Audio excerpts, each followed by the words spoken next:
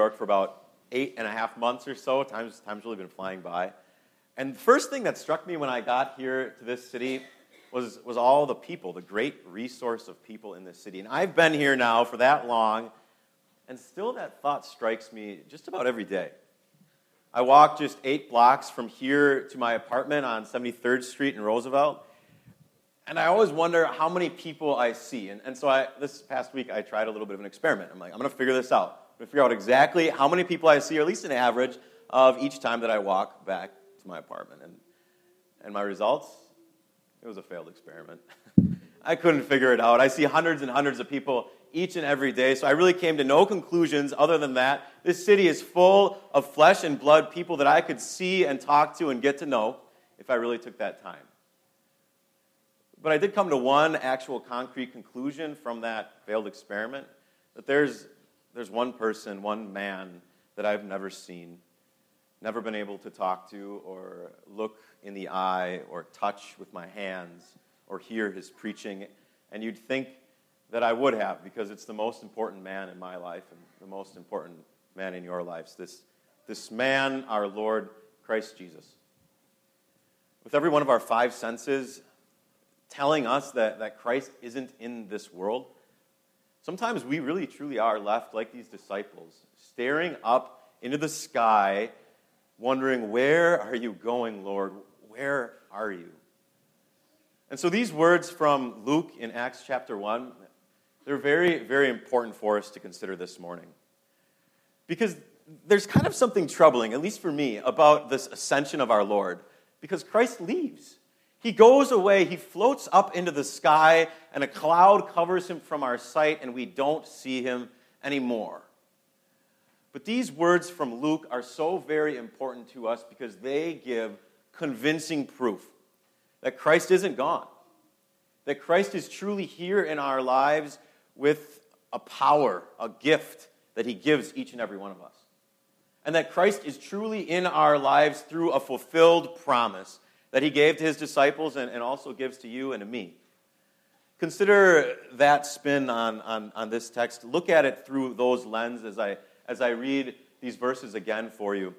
You can find them on page 6 of your bulletin if you'd like to follow along. In my former book, Theophilus, I wrote about all that Jesus began to do and to teach until the day he was taken up to heaven.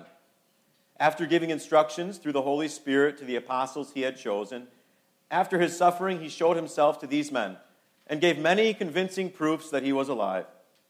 He appeared to them over a period of 40 days and spoke about the kingdom of God. On one occasion while he was eating with them, he gave them this command: "Do not leave Jerusalem, but wait for the gift my Father promised, which you have heard me speak about.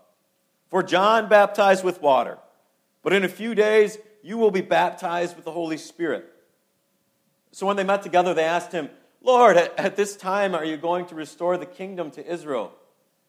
He said to them, "It is not for you to know the times or dates the Father has set by his own authority, but you will receive power when the Holy Spirit comes on you. And you will be my witnesses in Jerusalem and in all Judea and Samaria and to the ends of the earth." After he said this, he was taken up before their very eyes, and a cloud hid him from their sight. They were looking intently up into the sky as he was going, when suddenly 2 men dressed in white stood beside them. "Men of Galilee," they said, "why do you stand here looking into the sky? This same Jesus, who has been taken from you into heaven, will come back in the same way you have seen him go into heaven." The word of our Lord. The first 5 words of this reading tell us a lot about 2 men, about the author and then about the audience. The first 4 words. In my former book, Theophilus. In my former book, those first 4 right there. First, it identifies the author, Luke, in my former book. And then it identifies that Luke had written a whole nother book. So here we have the Gospel of Acts, the book of Acts, and then we have the Gospel of Luke. These 2 writings are so very unique in the Bible because nowhere else in the Bible do we have 2 long tomes written to one man. Written to just this man, Theophilus. All written so that Theophilus would know that Christ isn't gone, that Christ truly is in his life. And Luke did this in an amazing way, and through the Holy Spirit, there are many, many convincing proofs in these two books that what Luke writes is true, that Christ truly is in this world. Because through the Gospel of Luke, Theophilus would have seen that Jesus was born of a Virgin Mary, would have seen that Jesus lived a perfect life here on this earth, that Jesus did many, many miraculous signs, but then he would have seen that Jesus died. And it looked like he was gone, that Christ was gone from this earth. But then Luke records convincing proofs. Look at the last couple chapters of Luke, and you'll see that Jesus appears to two disciples on a road to Emmaus. He opens up the scriptures to them. Read just a little further, and then you'll see that Jesus shows up and meets with his 11 disciples. And he says, touch my side, see that I have a body. Feed me some fish. See that I can eat this and I need the sustenance because I truly am here. And then you open up the book of Acts and you see more convincing proof that Jesus wasn't gone. He appears here at the Ascension account. And then page ahead to Acts chapter 9 and you'll see that Jesus appears to a skeptic, a man who had no reason to believe whatsoever that Christ existed at all.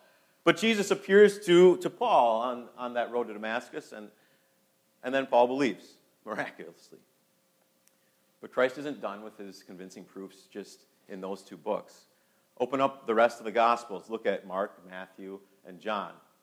You'll see Jesus appeared once to Mary, once to Peter, once to James, once to Thomas, a doubting man, once to 500 disciples at one time, once to the 11 apostles while they were fishing. Jesus proved that he had come back from the dead, truly, convincingly. And then open up your search if you want more convincing proof, even a little more. Read the rest of the New Testament. Read a little bit of church history maybe, and you're going to read about these people called the martyrs, like Peter, James, and Stephen. These men who came into this world, they saw Jesus or they heard about Jesus, and then they preached about this man risen from the dead. And they staked their claim they put their life on the line, their health on the line, on this story about a man who rose from the dead. They were beaten, bloodied, and bruised for this man, for this story. You wouldn't put your life on the line for a story that was made up, would you? And neither did these men. This story of Jesus living on this earth, being active in life, is true. And I believe that through the Holy Spirit, Luke was able to tell Theophilus this. And that worked in him. But now fast forward 2,000 years to today. And like I mentioned before, the five senses that we have, well, we can't see Jesus. We can't hear his preaching. We can't embrace him with a hug. We can't put our fingers on the nail marks or put our hands on his side like the disciples did. And even more than that, sometimes it feels like Jesus is just far, far away. It's that time when the person that you love the most is on their deathbed. I don't think it feels like Christ is very close then. Or it's that time when you had a special relationship in your life that you worked so very hard for. And you put all your eggs in that basket, and then it was gone. It ended. And you were left staring up into the sky, saying, "Where are you, Christ? Where are you?" Or it's that time in your life when the stress of the week is just crushing you. And it feels like there's no way out. It feels like you haven't slept in over a week. And you're left to look up into the sky and say, "Christ, where are you? You don't feel like you're in my life." And I really wish that I could just direct you to the bulletin and say, "Well, I wrote it in there. Christ isn't gone." That's enough, right? Christ has a lot more convincing proof that he is in your life than this. And I want to do this. Maybe I'm going to introduce you to a man named Steve. I knew Steve just about my whole life. My family and I would go and visit him once or twice a year, but then towards the end of his life, he was confined to a nursing home, And so we only saw him once or twice every couple years because he was kind of far away. And I remember the very last time that I saw Steve very, very vividly. Because we went with my family, we walked into this nursing home, and they had Steve sitting in a wheelchair, looking out a window, watching the cars filter in and out of the parking lot. And we had a little bit of a devotion with him, we prayed, and I remember thinking, this man must be the loneliest man in the world. This man is confined to a room, confined to a wheelchair. This man can't just go and do the things that I get to do. He can't go out and meet new people and make new relationships. His family is far removed. And you might think, well, aren't there many, many people in nursing homes all over the world? What makes this man so much more lonely, at least in my mind? And one thing about Steve that I didn't tell you yet, from birth, he was severely, severely mentally handicapped. He was a 65-year-old man, but he had the mind of a 4-year-old. And so I thought for his entire life, he must have just felt lonely. Not able to just pick up the phone and call somebody. Not able to jump in the car and go over to a friend's house. Not able to reach his full potential intellectually.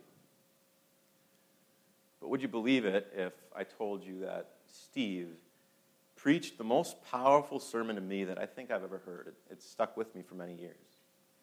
Because as we were sitting there and as I was thinking these thoughts, I'm not sure what sparked it, but Steve turned from the window and looked at us and said, with a smile on his face in the way that he could speak, Jesus loves me. This man who I thought had nothing, in fact had everything. This man who I thought didn't have the relationships that I get to enjoy, had the best relationship that anyone could ever have. This man who I thought felt abandoned and lonely and was at his worst, had Christ and had the best thing in his life that anyone could possibly have, knowing that Jesus died for him, forgave all of his sins, and that Steve would be in heaven with him when he died. Christ has real power to be in lives, to be here. And he talks about this gift that Steve had, that you and I have in this reading. He turns to the disciples and he says, you will receive the gift my Father has promised. You will receive the Holy Spirit. You all have that. You have faith worked in your heart. You know that Christ died for you. You know that Christ lived for you. You know that Christ rose for you and ascended into heaven for you because now he is seated at the right hand of God, making sure everything works out for his people's good, for your good. Christ high ascended does not mean he is gone. Christ high ascended means that he is intimately in our lives, making sure that our faith in him is strong. If Christ high ascended had the power to be in Steve's life, he truly has the power to be in your life and in my life as well. I wouldn't be doing this text justice if I didn't also then talk about Christ's promises, the fulfilled promises that he makes to his disciples. In verse 8, I believe it is. Oh, excuse me, it's just before that. I can't find it here. Christ says, you will be my witnesses. There's truly a commanding aspect to this phrase. Like you as Christians, you're going to go out and do this, right? You're going to go and be my witnesses. It's going to happen. But there's also a promise aspect to this phrase. It's a certainty. It will happen. It's written in your life that you will be Christ's witnesses to the rest of the world. And what does a witness do? A witness reconstructs the events of something that they have seen so somebody else can see it as well. And so look around at the people here. If you need any proof that this has come true, this promise of Christ, that it has been fulfilled, every single person sitting here in these seats has had a Christian witness come to them. And they've heard the words of Jesus.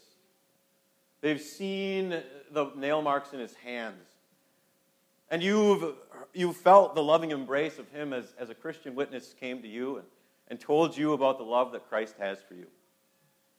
And if you need another convincing proof that Christ is in this world and he isn't gone, walk with me from this building back to my apartment sometime and see 400, 500 people and know that many, many of them have had a Christian witness come to them.